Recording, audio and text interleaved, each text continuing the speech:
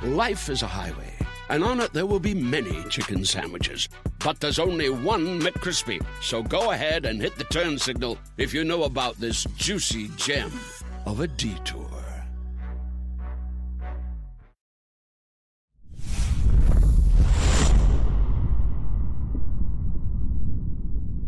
It's a Monday edition of PFTPM. Mike and Mike. Mike along with Mike in the afternoon. Mike Golick. Mike Florio here with you. Mike, how's it going, pal? Good to see you again. Going well, Mike, going well. And I guess as we continue to find out, there's always not just the standard news in the NFL of the Combine, but, oh boy, here we go. And when I say, oh boy, here we go, I'm not talking about Aaron Rodgers. You never know where that next curveball is going to come from. It's one of the fascinating things about covering the National Football League. And I have been accurately accused of promoting my book, Playmakers, which comes out in 8 days. But it's relevant here because the final section of the book was focused on a series of essays aimed at identifying the problems the NFL faces moving forward. And one of the biggest challenges is gambling. How to deal with it, how to coexist with it, how to make sure your players don't do it, how to safeguard inside information, how to make sure your officials are uncorrupted by anything related to this multi-billion-dollar industry that is constantly present. And now we have our first tangible sanction, Calvin Ridley, suspended for an entire year, minimum, can apply for reinstatement after a year, no guarantee he's getting back in, because of some gambling that he did on his cell phone device while on the non-football illness list in Florida back in November. He was busted, he admitted it, and the sanction is a year. Now, philosophically, there's hypocrisy baked into this thing because of what the NFL is making off of gambling, Mike, but regardless of those angles, that is a hell of a punishment. That is a hell of a punishment for a first offense where there was no indication of any kind of activity that would corrupt the league, that would undermine the outcome of games. It's just a guy doing what millions of people do. They pick up their phone and they put bets on whatever app they've happened to download. It's a guy that walks into a locker room every day, that is, I walked into a locker room every day, as players before me and after me, and will continue to walk into a locker room every day, where it hits you in the face, the signs that talk about no gambling. Listen, and I'm sure I'm going to get crushed for this, the old man on the porch. I don't even mean it this way. But you know it's wrong. You know it can be the dumbest rule known to mankind. And if you think it's that dumb, call your union rep and the next CBA, fight it. Say, you know what? NFL, you're making billions on gambling. We should be able to gamble. I'm all for trying to change that. I'm all for, listen, he's going to appeal and maybe he'll get the sentence reduced.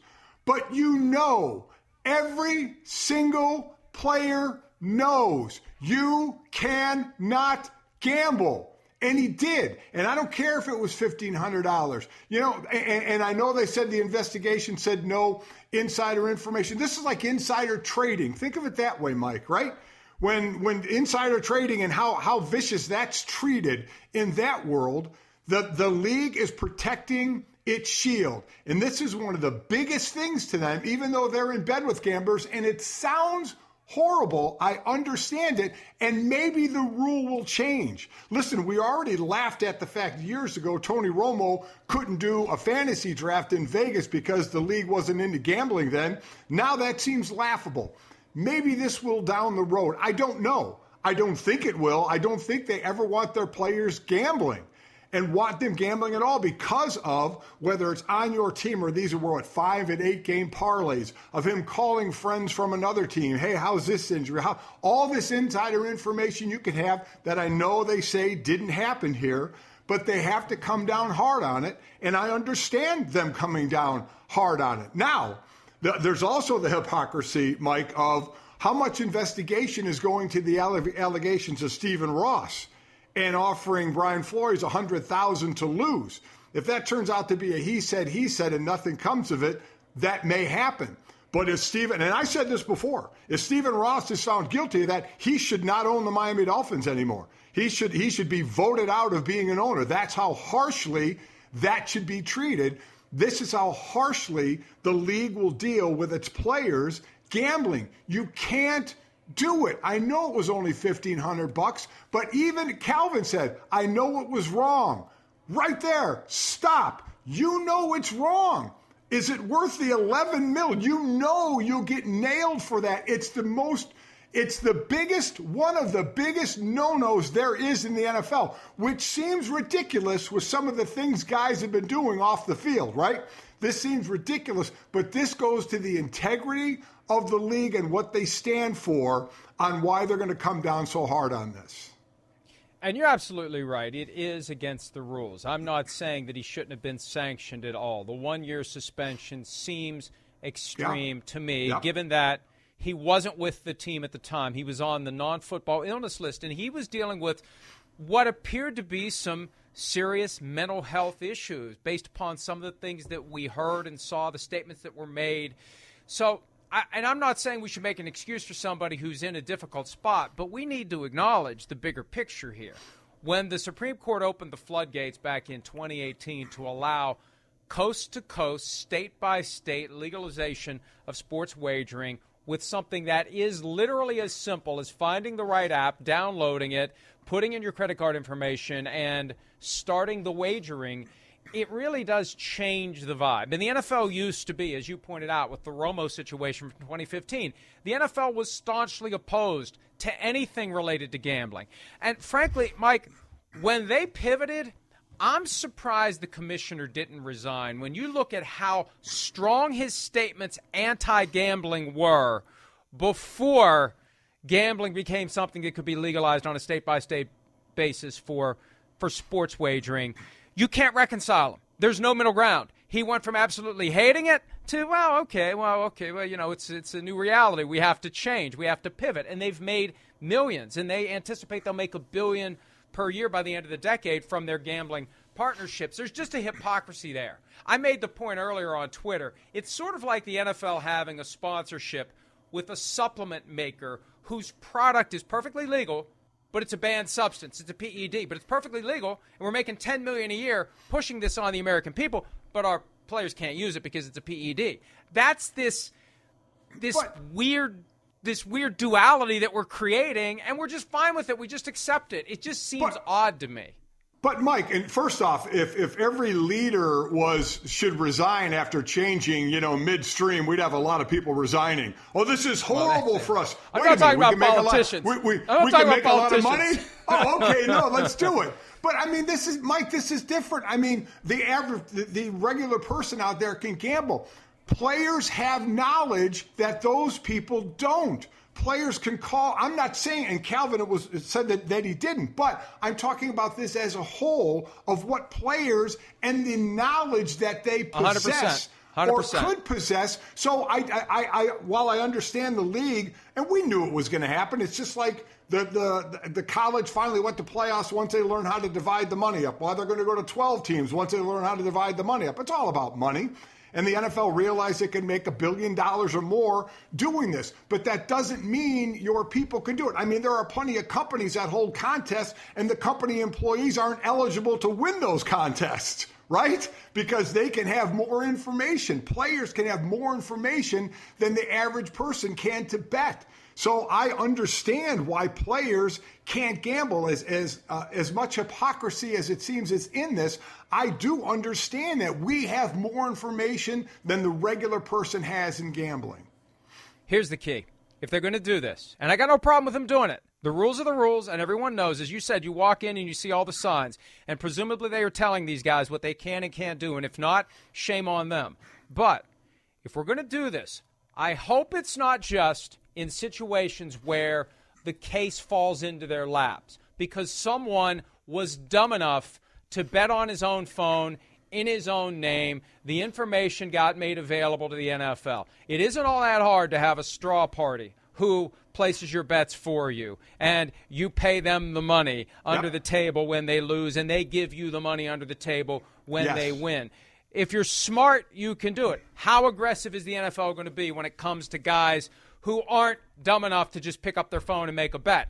I want to know. Are they only going to make examples out of the ones that are easy to catch, or are they going to be truly serious about ferreting out this potential problem? I agree, because how many people out there think Calvin Ridley was the only one gambling on games, that other people are doing it differently, and Calvin just got caught because he wasn't very smart in how to do it. So that's a fair question. Just like how much are they investigating? And I'll still go back to it, the Stephen Ross and Brian Flores situation. I'll go to that as well. Didn't you hear Stephen Ross was joking? Stephen Ross was just joking. I don't know what the joke is, but that's what his defense is going to be. He was joking. In all honesty, I'm getting tired of a lot of these owners, in all honesty. But one of the big things I'm looking for right now, Mike, is that this penalty isn't going to go away, but will the severity of it? Because I think he should appeal. And will that change? Will it get knocked down to X amount of games? That's because if the NFL did the investigation and said, hey, there was no insider information, he was just, let's say it, dumb enough to do this bet on his own, which he knew was wrong to do. If he was, and again, it wasn't just with the Falcons, it was other teams. If he wasn't calling other friends on other teams to find out information, if they have all the information, maybe they'll knock it down. But, I don't know if they will, Mike, because this is about the staunchest stance they're going to take is on the integrity of the game. But that, to me, is the next thing to see. How much will the union get involved? Because that's where you file your appeal, is to your union. So how much will D. Smith and the union get involved in this to say, okay, he was wrong, but a year? You guys even investigated and said it was just him making bets. There was no insider information. Let's cut this down a little bit. That's what I'm going to be interested to see. And also it goes beyond players who are wagering foolishly with their own phones, indirectly through family members, friends, whoever.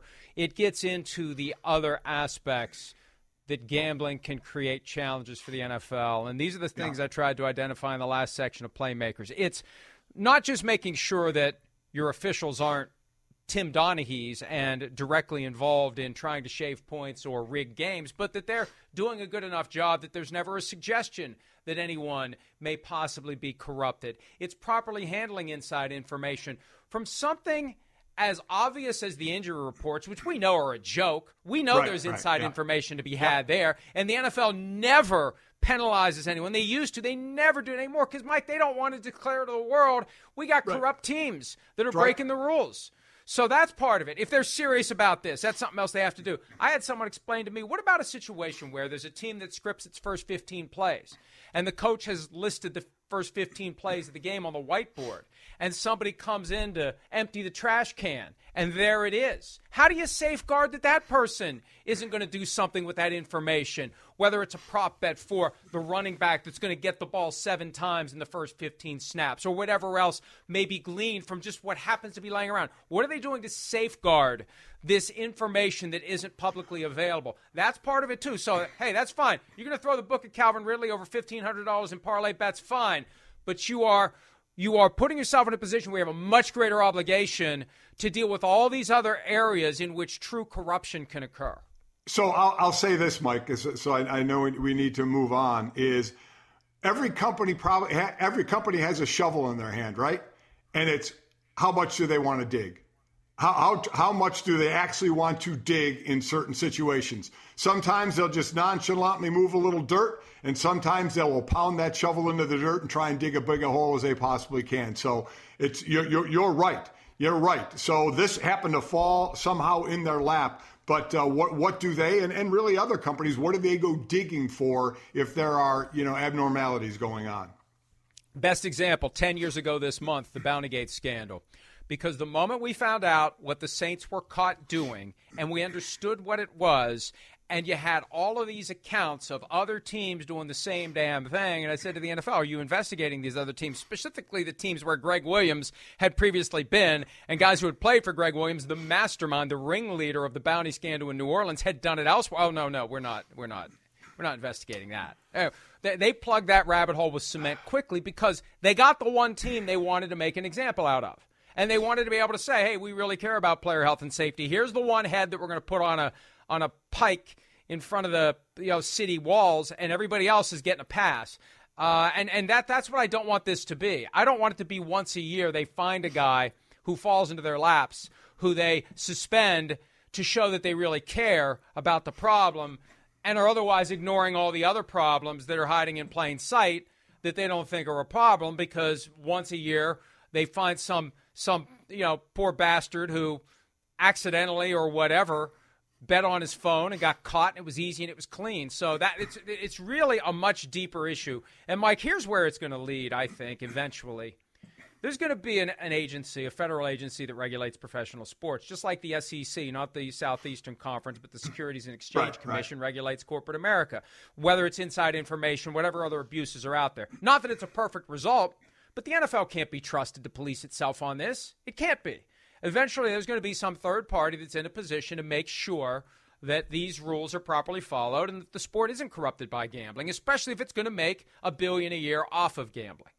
So I guess that's going to be the question. What's incentive enough for a third party to do that? What will make somebody want to, be that dog watcher on what's going on? That I don't have the answer to. I don't know how much someone will say, hey, I think there's some abnormalities going on with the most popular sport by far in the country that brings in $15 billion, and that number is only going to go up. People may, you may not have people that want to dig. I don't know, Mike. That's a fair question. And going quickly back, I don't know what you're talking about on bounties. I have no idea why you would bring bounties up. That doesn't happen, Mike. Never, ever. And look, but everything the NFL does has a strong to incredibly strong element of PR. And certain things get brushed under the rug, like the Washington Commanders situation, like the Dallas Cowboys voyeurism scandal, which, we're not investigating that. The Cowboys can be trusted to properly investigate that situation and mete out penalties. We don't need to do that. But they had to act against Calvin Ridley, but this gives them a way to let people know, or at least create the impression that they care and they're going to take it seriously. And they got no choice but to take action because it fell into their laps.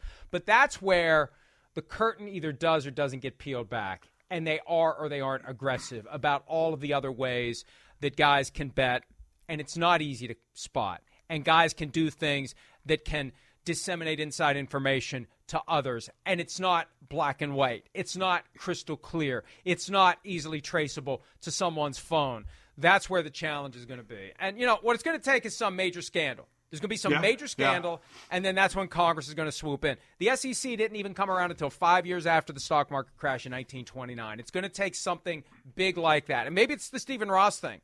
Maybe if the NFL substantiates it and announces, which I don't know why they have an incentive to do it, but they announced that he did that he really did offer $100,000 per loss to Brian Flores, maybe that's the thing that gets Congress's attention. But it's going to take something big like that turns the integrity of the wagering on the game on its head. This won't do it.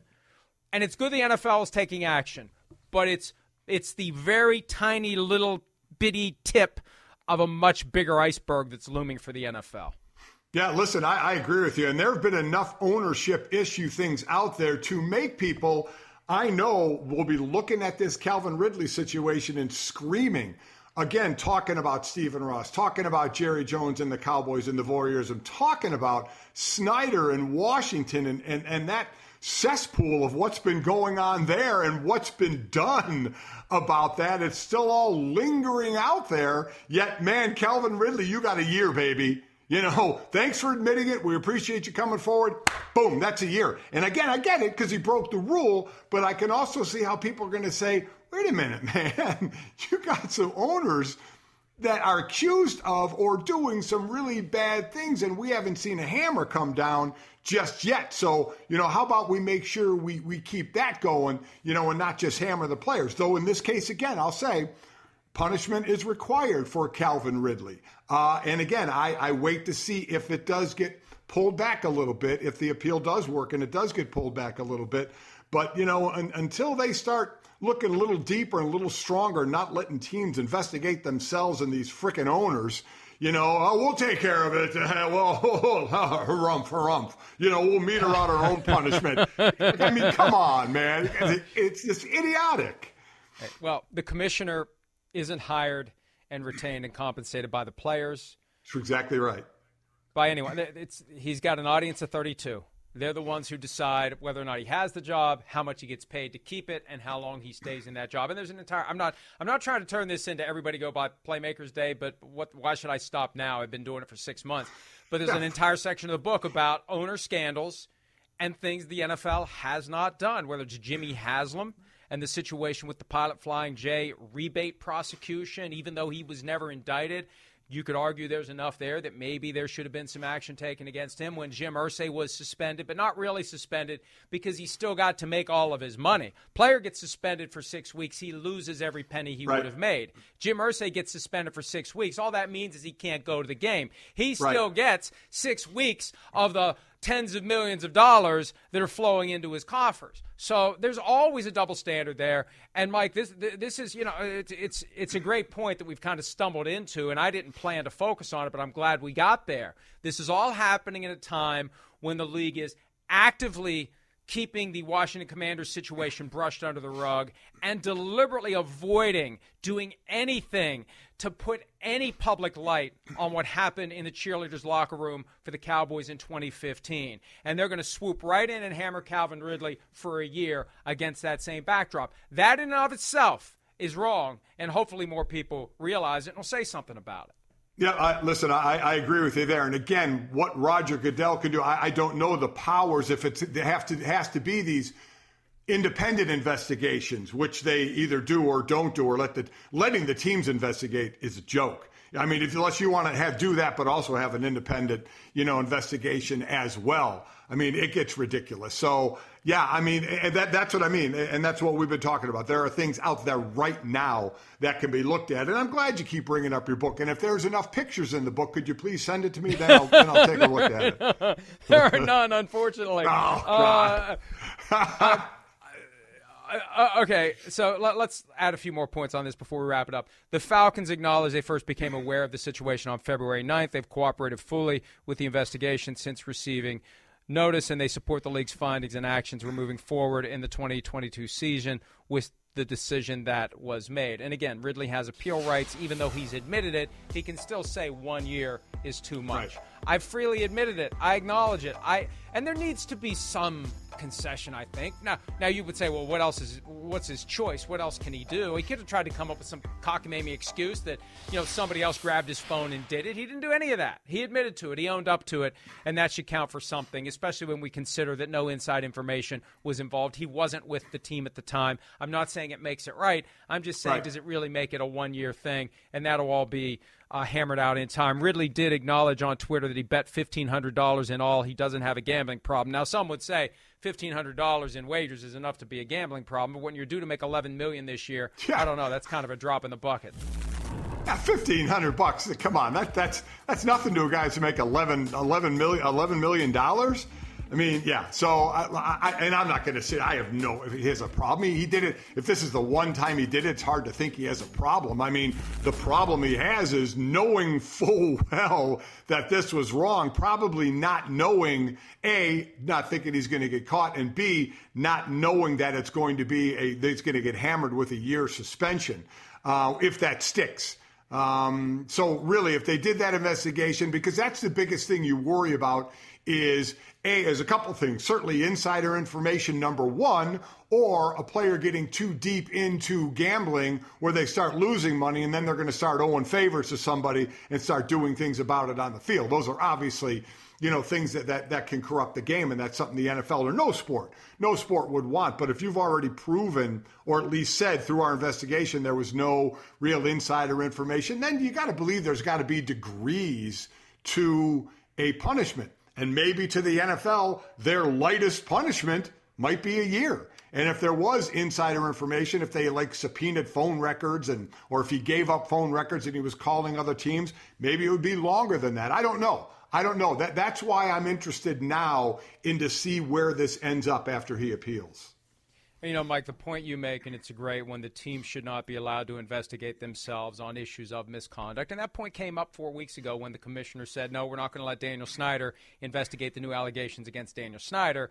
but then a week later, well, okay, the Cowboys investigated the allegations against them. We're fine with that. It's broader when it applies to the league in a situation like this. When you have a gambling scandal that makes the whole league look bad, that threatens the league with action by Congress or a prosecution, that's when you have to question whether or not the league is equipped to engage in an investigation that will be against its best interest, that could lead to disclosures that will cause major problems for the league. So for the same reasons you can't trust a team to investigate itself, you can't trust a league to investigate itself when the league knows the potential consequences of discovering and then announcing to the world a major gambling scandal. Not one guy who's away from his team and placing bets on his phone in Florida when his team's otherwise moved on without him. Something that really would raise issues of integrity of the game, games being fixed,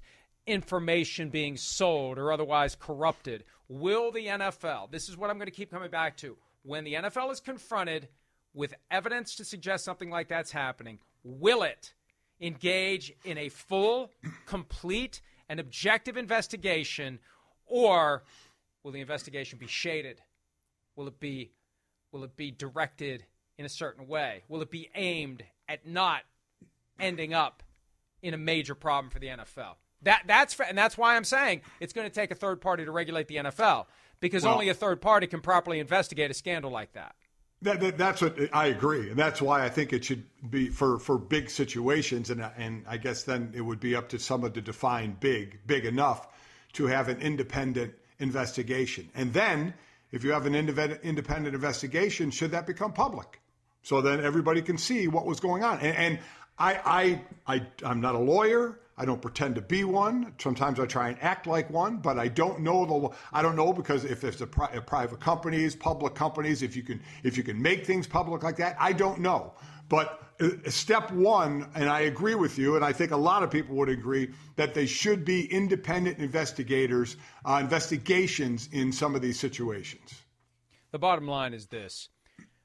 The people who work at the league office are stewards of the game, but sometimes things can happen that can cause people to put their own interests above the interests of the game, and they want to protect themselves. They don't want to get themselves in scrutiny. They don't want to be asked any tough questions about what they did or didn't do, or how they may have been asleep at the switch when these things were happening, so they shade the process away from anything that would get them in trouble. And we try to hold those folks accountable by asking tough questions and making harsh, when necessary, critiques of the way things are handled. And we'll be here. We'll be here to do it if and when it happens. Hopefully it won't. Hopefully everybody follows the rules. But as we learned today, that doesn't happen all the time. We're going to follow Aaron Rodgers, if he is indeed leaving Green Bay. What's the latest, and when can we expect him to finally let us know what he's going to do in 2022? We'll discuss that next here on PFTPM. Just in and so good. Thousands of summer deals at your Nordstrom Rack store. Save up to 60% on new arrivals from Vince, Rag & Bone, Adidas, Joe's, Marc Jacobs, and more.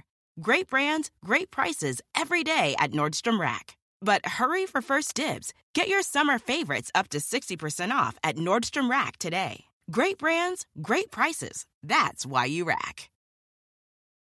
We have to improve our football team. There's two major ways that you do it. You do it through free agency, and you do it through the draft. I enjoy working with Kevin this time of year because we just, we speak plain English. Right now, all options are on the table, but those decisions are interrelated based on our global needs. During that game, you were openly flirting with Mike Tomlin from the field. What was that about, and did you guys get to talk after the game? I'm a big Mike Tomlin fan. I have been for a long time. I like the way that he speaks about his team. I like the way that he goes about his business. It's more important what I do than what I say. The attitude and energy that I bring to these work days. I like his confidence. I've heard nothing but good things from guys that have played there. I like Mike Tomlin. During the game, Rodgers tried to quick snap you guys, and you called a timeout. Looked like you guys kind of shared a look after that. It's chess, not checkers. Man, you just, if you're a competitor, you love being in that environment. Oh, nice little mashup there of Aaron Rodgers and Mike Tomlin, and they made googly eyes at each other when they played this season. And to me, I was on Pittsburgh radio earlier, Mike, and I said the Steelers are basically the Packers of the AFC. And if Aaron Rodgers is going to leave the Packers, if he really is going to do it, and I'm not sure he's going to, I think he's that guy who's on the edge of the high dive. I remember being the kid who was on the edge of the high dive. And are you gonna do it? You've been talking about doing it. You've been saying you're going to do it. You're out there on the edge of the high dive. Are you going to jump, or are you going to go back down the ladder in shame? I feel like that's where Aaron Rodgers is right now. After all this time, is he finally going to jump? He's on the edge of the high dive board. Is he going to do it? So, and look, he's made it clear he's going to make an answer and let us know what it is by now. I thought we'd know by now. We're 9 days away from the start of free agency, 7 days away from the unofficial start of free agency. The tampering's already happened. Yeah. Everybody out there is looking for a quarterback, is waiting to see what he's going to do. He's holding everything up right now. And so, who knows? I've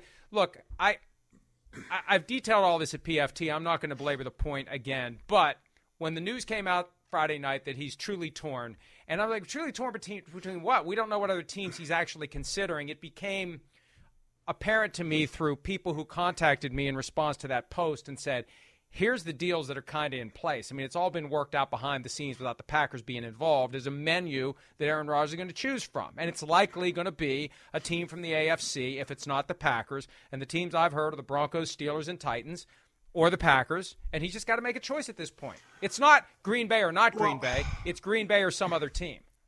Okay, so I got a question to ask you, but I'd also be interested to know what this offer was to Aaron Rodgers. That's supposed to be some incredible offer, which they would need anyway if they were going to keep him. He has, a $46 million cap hit? Only Matt Ryan, I think at 48, has more. We know nobody's playing on that type of a cap hit. So, and we hear the Denver Broncos, are the ones most interested, and we talked about other teams. What's the assets for this? What can Denver? I mean, they got a second and a third for Von Miller. It's not like they have 5 first-rounders. So what's the capital going back to Green Bay for Green Bay to say, yeah, this makes a hell of a lot of sense for us to trade Aaron Rodgers? This is where it gets a little bit delicate because last year when he decided to keep playing, I remember when we saw the terms of his revised contract, my first reaction was, that's all he got? He had this credible threat of retirement. He decides to keep playing, and all he gets is a reduction in his contract by 1 year. He's not even going to be a free agent in 2022. They're going to hold his rights. And someone explained to me, look, the idea is they didn't want to get a compensatory draft pick in 2023. They wanted to be able to trade him for something in 22. And I don't think it's going to be 3 first-round picks plus type of a thing. I think the Packers are going to be reasonable in their expectations, and I'm of the understanding, based on things I've been told, that through Rodgers' agent, these deals have all been worked out. That if he goes here, there's a deal. If he goes there, there's a deal. If he goes there, there's a deal. And it's not some ungodly amount because Rodgers isn't going to want to tie the hands of his next team and have them give up a crap load of assets that makes it harder for him to be competitive right away. I mean, he probably thinks he's earned the ability to walk away unfettered with not much trade compensation at all going to the Packers. So I think at the end of the day, it's probably not going to be something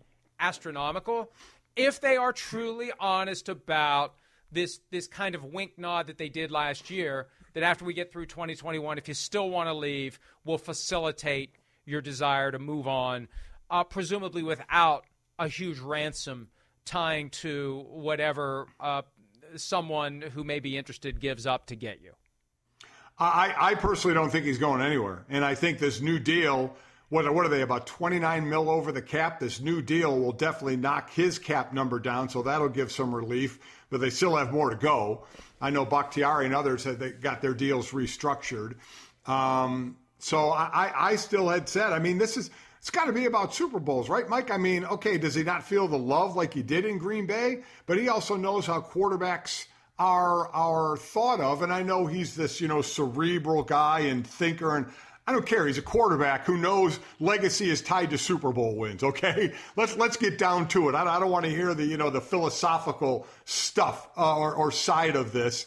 He understands that and knows that he has won Super Bowl in the time he's been there. I mean, they had Brett Favre and Aaron Rodgers, 2 walk-in Hall of Fame guys, and he's got a Super Bowl for it. So to me, I still think he stays there. I think that's still his best shot to win a Super Bowl. I do not think it is with the Denver Broncos, even though, I know we'll talk about it. Are they going to get Von Miller back? But I don't think Denver all of a sudden gets vaulted to the top spot in the AFC if Aaron Rodgers goes there. They're certainly a hell of a lot better of a team, no doubt about it, and could be right in the mix. But do we think if Aaron Rodgers goes, let's get back to gambling, goes to the Denver Broncos, where are they from the odds makers? Where are they from the big buildings in Vegas? All of a sudden, are they the favorites in the AFC? Are they the fourth best, the fifth best, the third best? I wonder where they would be put. Hey, Mike, I look at it very simply. If Aaron Rodgers is thinking about adding to his legacy, and let's say he steps back and he's disconnected from all teams, and he's looking at his potential destinations, the Packers are the most attractive.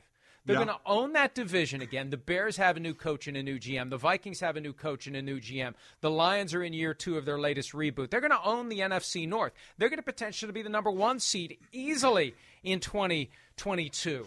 That's your best play, not the AFC. You don't want to go to Denver and deal with Patrick Mahomes and Justin Herbert. Now, I know Aaron Rodgers is wired to embrace the competition, but come on, if you're looking for the best place where the deck is going to be stacked in your favor, you're going to Green Bay. You're not going to Pittsburgh and dealing with the Bengals and the Ravens and the Browns. You're not going to Miami if the Dolphins are on the radar screen. You got to deal with the Bills and the Patriots. If you're looking for the easiest path back to the Super Bowl, it's the place where you've always been. It's the place where you're comfortable, where you know the players, where you know the head coach, where you go through the minimal amount of disruption and change in your life. And that's probably why he's torn. He has set this up where he can, if he wants, walk away. And now, Aaron, are you going to do it? Are you going to walk away? You've gone through all this trouble to put yourself in a position. Like I said, he's climbed the ladder. He's walked out to the edge of the board. He's bouncing the board. He's ready to jump. He's done all of that stuff. You're better off going back down the ladder and trying to get a Super Bowl. So I think he should stay. I hope for our purposes he goes, but I think for his purposes he should stay. And how about the guy who kind of set the trend of leaving? 2, in fact. Tom Brady goes to Tampa Bay, they win the Super Bowl. Matt Stafford goes to L.A., they win the Super Bowl. What if you go somewhere and you don't win the Super Bowl, and 2 quarterbacks just did it in 2 previous years? And you are obviously one of the great quarterbacks who is going to walk into the Hall of Fame. But what does that do? What does that do for you when the last 2 years quarterbacks left, and one of the GOAT in Brady, but then Stafford does it as well. So I'm with you. I don't think he leaves. I think his best shot, they'll have a great record in the North. They could have another great record to be a number 1 seed. We know that hasn't worked the best for them as of late, but it's still, I think, the best shot for him. Yeah, they could be looking at number 1 seed for 3 straight years and not getting to the Super Bowl for 3 straight years. And you mentioned Brady. I still think he's going to end up with the 49ers when this is all said and done. I know that topic's not on the rundown. You're on board with me with the 49ers? I agree. I found somebody finally? Yes. Good. I'll go with you on this one, Mike. Yeah. God help me. That should screw me on Twitter now. I just went with you on something. But it's right there. It's just right there. And I think it's just a matter of time before he makes his power play subtly behind the scenes to get to San Francisco, which raises the stakes for Rodgers if he changes teams. Because Brady changes teams again, and here he is with a potential Super Bowl winner, and Rodgers jumps over into this morass of the AFC where he's going to have a hard time standing out the way that he does with the Packers. I hope he stays. If Brady's with the 49ers, I definitely want Rodgers with the Packers because I want those two to meet in the playoffs at some point, divisional round or championship. All right, Cowboys want to get back to the playoffs and actually win a game this year. I was told earlier today that the word was the Cowboys are restructuring Dak Prescott's contract. I've confirmed that that's happening. He's got a big salary this year, $20 million, and it's very simple. It's no new money. It's no new years. You just take that $20 million, you reduce it dramatically, and it kicks cap dollars into future years. And with the cap going up and up and up, and it's going to be $208 million this year. The league's announced that today. Every year that you kick those future dollars into, those dollars mean less if the cap keeps going up. $1 million in cap charge now at $208, it's going to mean less if it's $230 next year. And it's going to keep going up. We're past the pandemic. The TV money's kicking in. The gambling money's going to kick in. Those dollars are going to keep going up and up and up. So we're going to see more and more teams kick the can forward, and that's what the Cowboys are doing as they try to hold their roster together. They got some guys they want to re-sign, and And to do that, they got to maximize their cap number. And it's not just getting rid of Amari Cooper and DeMarcus Lawrence. It's taking the contracts of the guys you have and making them more acceptable from a cap standpoint for this year. Oh, and that's what it's about. It's about this year. And again, I still think we need to let everybody know every now and then, restructuring is different than a pay cut. They're, just as you said, they're getting all their money, but they're getting a lot of it up front now, which is nice. Hey, will you help the team out this year? Wait, okay, here's a check for $20 million. Oh, yeah, no problem. I'll help out. Now, what it does to these teams down the road with dead money, that may eventually catch up with you, but it's all about helping for the current year. And this is a situation like we saw in Green Bay with Bakhtiari and others, as I said, that are restructuring their deals. Players will do it any day of the week. They get handed a big check for it, but ask them to take a pay cut, and you'll probably get a little different answer from somebody. Yeah, absolutely right. I mean, these are very simple things, and a lot of the contracts have clauses in there that give the team the power to do it whenever they want to do it. You convert that salary, most of the salary, into a signing bonus that gets paid out right now. Yeah, that's a pretty good deal if you can get it. You're getting your money now. And not that Dak Prescott needs to worry about it because his contract is pretty much fully guaranteed through the end. Von Miller, you mentioned him earlier when we were talking about the Broncos. He hinted at a possible return to the Broncos or the Rams? I'm confused. I thought it was the Rams, but I guess it's the Broncos. I can't keep my players straight with everything that's going on. Has he hinted about a return to the Broncos? Let's see the tweet. There's the tweet. I kind of want that old thing back. 5280. Oh, that's the Elevation Mile High Club. Von Miller, he wants to go back to Denver. Hey, and you know what? He's not stupid. If they're getting Aaron Rodgers, hell yeah, I'm going back to Denver. We finally got a quarterback. I suffered through a bunch of frogs they were kissing in the hopes they'd turn into princes. Now they got the king. Yes, sign me up for the Broncos again. Wow, you went Mile High Club. You didn't just go Mile High because that's what that number in feet I don't is. know what Mile that High. Is. I've never heard of that. I've never heard of Somebody will let you know that, Mike. Don't worry. Somebody will let you know. It's also that, listen, it's the only team that guy's ever known. So I think that's where he wants to end up. Listen, it worked beautifully for him. It's not like he said, hey, guys, trade me to the Rams. That was something Denver wanted to do. They got, like I said, some picks back for it. And we know the Rams were going all in. And Von Miller turned out to be a wonderful piece of that puzzle. Helped immensely, got himself that Super Bowl ring. So he's probably like, I'm good. I want to go back, to where I've been my entire career. That's all I've known. I love it there. And boy, if we could potentially, get an Aaron Rodgers, maybe we can get one more, crack at ringing that bell. Because you're right. He has sat through quarterback after quarterback after quarterback and just got to be shaking his head year after year. Like, can we ever get that position right? It really would be the ultimate boss move for Von Miller, winning a Super Bowl and a Super Bowl MVP with the Broncos. When the well finally dries up, jumping to the Rams, winning a Super Bowl there, and then coming back to the Broncos and winning another Super Bowl with the Broncos. That would be awesome, and he's smart enough to know which way the wind's blowing. They're going to get a good quarterback one way or the other, and I think they may pivot to a Russell Wilson if they don't get an Aaron Rodgers, but I think they're determined. George Payton, the GM of the team, told me last week at the Combine, on a scale of 1 to 10, I said, what's the urgency of getting a quarterback? He said, it's 10. It's 10. Sure. And easy. We know it's 10 because their options are Drew Lock and Teddy Bridgewater, all due respect. Let's go ahead and take a break. The deadline for applying the franchise tag is fast approaching. We've heard about some. How many more will have it applied between now and 4 o'clock Eastern tomorrow? We'll discuss that next. For some reason, the NFL still insists on having a 2-week window for application of the franchise tag. As we've said time and again, I know I've said it, all you need is 1 day. You don't need 2 weeks, just 1 day. Tomorrow's the day. Tomorrow's the only day that matters. And there have been some announcements of tags that will be applied. Bengals on safety, Jesse Bates. Browns on tight end, David Njoku, a guy who seemed like he was completely out of favor there. They've got Austin Hooper, too. So I don't know what that means. Are they going to be paying 2 tight ends a lot of money? We'll find out what that ultimately translates to for the Browns. But, Mike, some of these guys, and we haven't heard specifically yet, but some of them are no-brainers. Devontae Adams, undoubtedly, the Packers are going to apply the tag to him. They have to. Even if they trade him, you have to tag him. You can't let that guy walk away. Agree. Yeah, you have to do that. So he's a guy. And wasn't it last year? I think there were 10. And, I mean, we're talking about just a few now. Maybe Orlando Brown with the Chiefs. And you mentioned Njoku, and you mentioned Bates, who, by the way, I did a few of the Bengals games for Westwood. I love Jesse Bates. The guy came in and started his first 51 games, always been out there. He's a hell of a player. But yeah, so, is Godwin, is he a guy that's going to get tagged? But it seems like you're going to end up with less than last year. And it's so amazing, Mike. When that franchise tag came out, I will never forget, that tag came out, and players wanted to be tagged. Oh, my God, I want the average of the top 5 at my position in the league. I can't wait to get that. I want to be tagged. And then it didn't take long for them to say, you know what? I don't want to be tagged anymore, man. This is costing me money. I got 1 year, and if I get hurt, I could lose out on that long-term deal with that big signing bonus. It is amazing how that thing has flipped over the years to where guys will openly tell the team, do not franchise tag me. I don't want to be tagged, and that I will make it hell for you guys, which, again, there's not a ton of leverage at the end of the day. If you get tagged, your choices are, sign the 1-year tag or don't play and don't make anything. See, oh, man, why am I drawing a blank on Pittsburgh? Bell. Le'Veon Bell, thank you, And sometimes it doesn't work out too well, and that was one of them.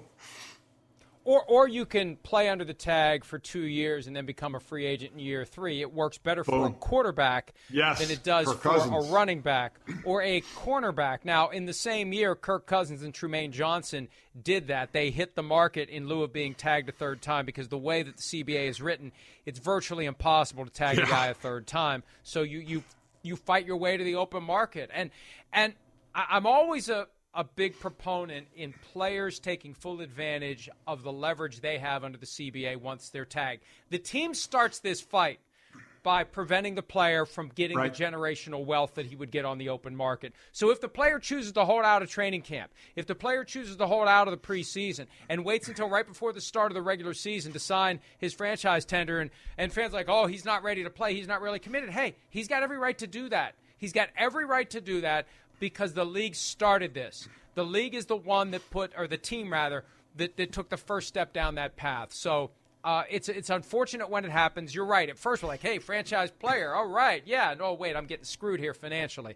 And that's the reality that fans need to keep in mind. It's not good for the players ever to be franchise tagged. And let me quickly say, this is all relative, people, as though as you are throwing stuff at your TV right now. When a guy gets tagged in 1 year can make $20 million, a lot of people think that's generational wealth, which it is. This is all in the context of what they could be getting as opposed to what they're getting for that year. So I just feel every now and then we got to say that. I'm not feeling bad for the player who gets tagged and has to play on a 1 year franchise tag because it's a hell of a lot of money, but the market says they could get a lot more if they were on it.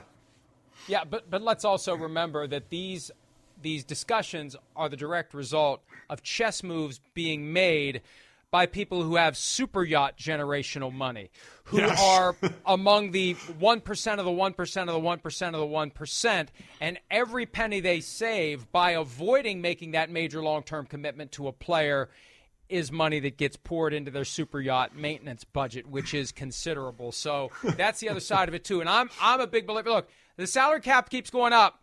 That's money that's available for the players. And I'm in favor of the players getting everything they can, Mike, because they have no equity in the teams, and they have one shot to play in the NFL. And for most of these guys, you've got one opportunity to get paid a ton of money. And the team takes that opportunity away from you, or at least delays it by a year, and you carry the injury risk that by next year you're going to be good to go. And if you are, they'll tag you again. You got to hope you can get through 2 more years to finally get that payday that you've earned. That's why I'm always sensitive to that, because these players are the ones taking the physical risk, and they're the ones who have earned the money. No, I agree with you, and you're in a great position if you get tagged twice. Quite honestly, it's the other 90. The foot soldiers of the league who the average is 3 years of, and they make minimum for 3 years and then are gone. Again, it's a good amount of money, but the average lifespan is not long of playing in the NFL. So I'm with you. A player, get all you can while you're playing, because when it's over, it is over. So try and empty the tank as best you can and get as much money as you can. All right, let's take a break. When we return, we'll wrap up the show by closing the books on the Scouting Combine. We'll be back with more PFPPM right after this.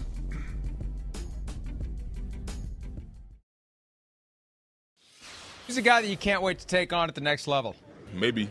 I guess I could say like a guy like Tom Brady, but he retired. Yeah. But other than that. Maybe. No, he didn't. No, he didn't. Right in front of me, you're from Austria. How in the world did you discover football? Yes, sir. my dad moved to like the suburbs of Vienna, and then some guys down the street were just playing catch with a football. And I was like around 13 at that point, and I, ended up joining him, and that's how I ended up playing football. Just a small slice of some of the things that we learned last week talking to the prospects, coaches, and general managers at the Scouting Combine. So let's wrap up this Monday edition of PM Mike Golic with big takeaways from the Combine 2022. Well, give me one that jumps out for you.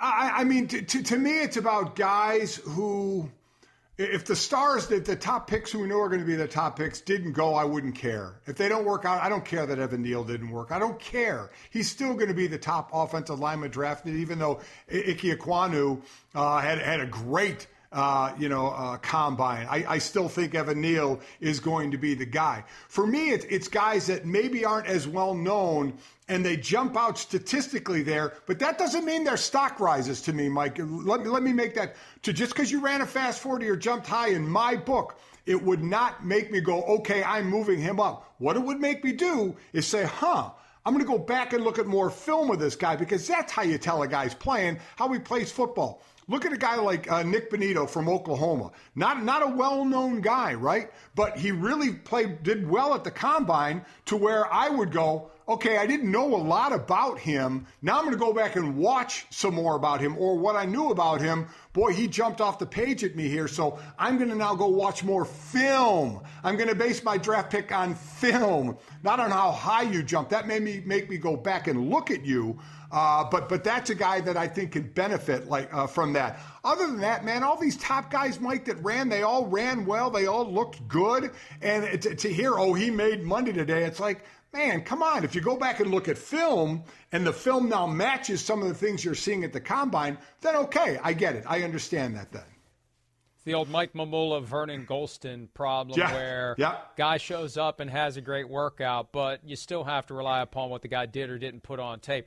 Jordan Davis, though, really impressed me. The way that guy moves at 341 pounds. And, look, does it translate to playing football? Not really. But if he has a crack that he can squirt through and he's chasing the quarterback around in the backfield, when you move like this guy moved, you got a chance to track some people down and cause some problems. And when you're that big and you can move that nimbly, you are going to be a problem in the NFL. Hey, big takeaway from me too, Mike, and I'm encouraged that I've seen this from multiple reporters. Peter King had it in today's Football Morning in America. There's been such a buzz that the Combine's leaving Indianapolis and heading for Dallas or L.A. or Las Vegas or wherever. It needs to stay in Indy. And it feels like it's at least going to stick around for another year, which is good news because it's more convenient for everybody in Indianapolis. And they're going to have, as Peter points out, more and more coaches just won't go if it's in some place like Dallas or L.A. Didn't we think the draft was great in New York, Mike?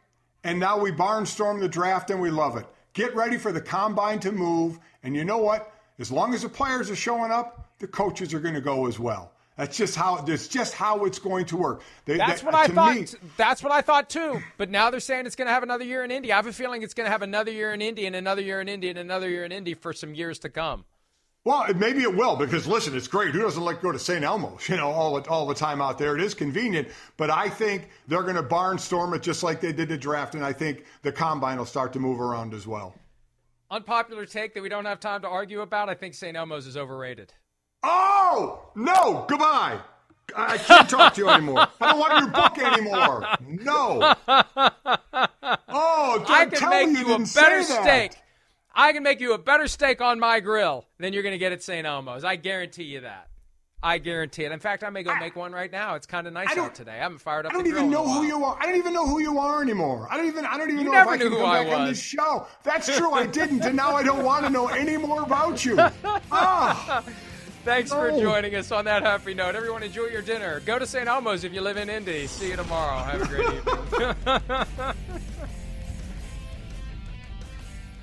Just in and so good. Thousands of summer deals at your Nordstrom Rack store. Save up to 60% on new arrivals from Vince, Rag & Bone, Adidas, Joe's, Marc Jacobs, and more. Great brands, great prices every day at Nordstrom Rack. But hurry for first dibs. Get your summer favorites up to 60% off at Nordstrom Rack today. Great brands, great prices. That's why you rack.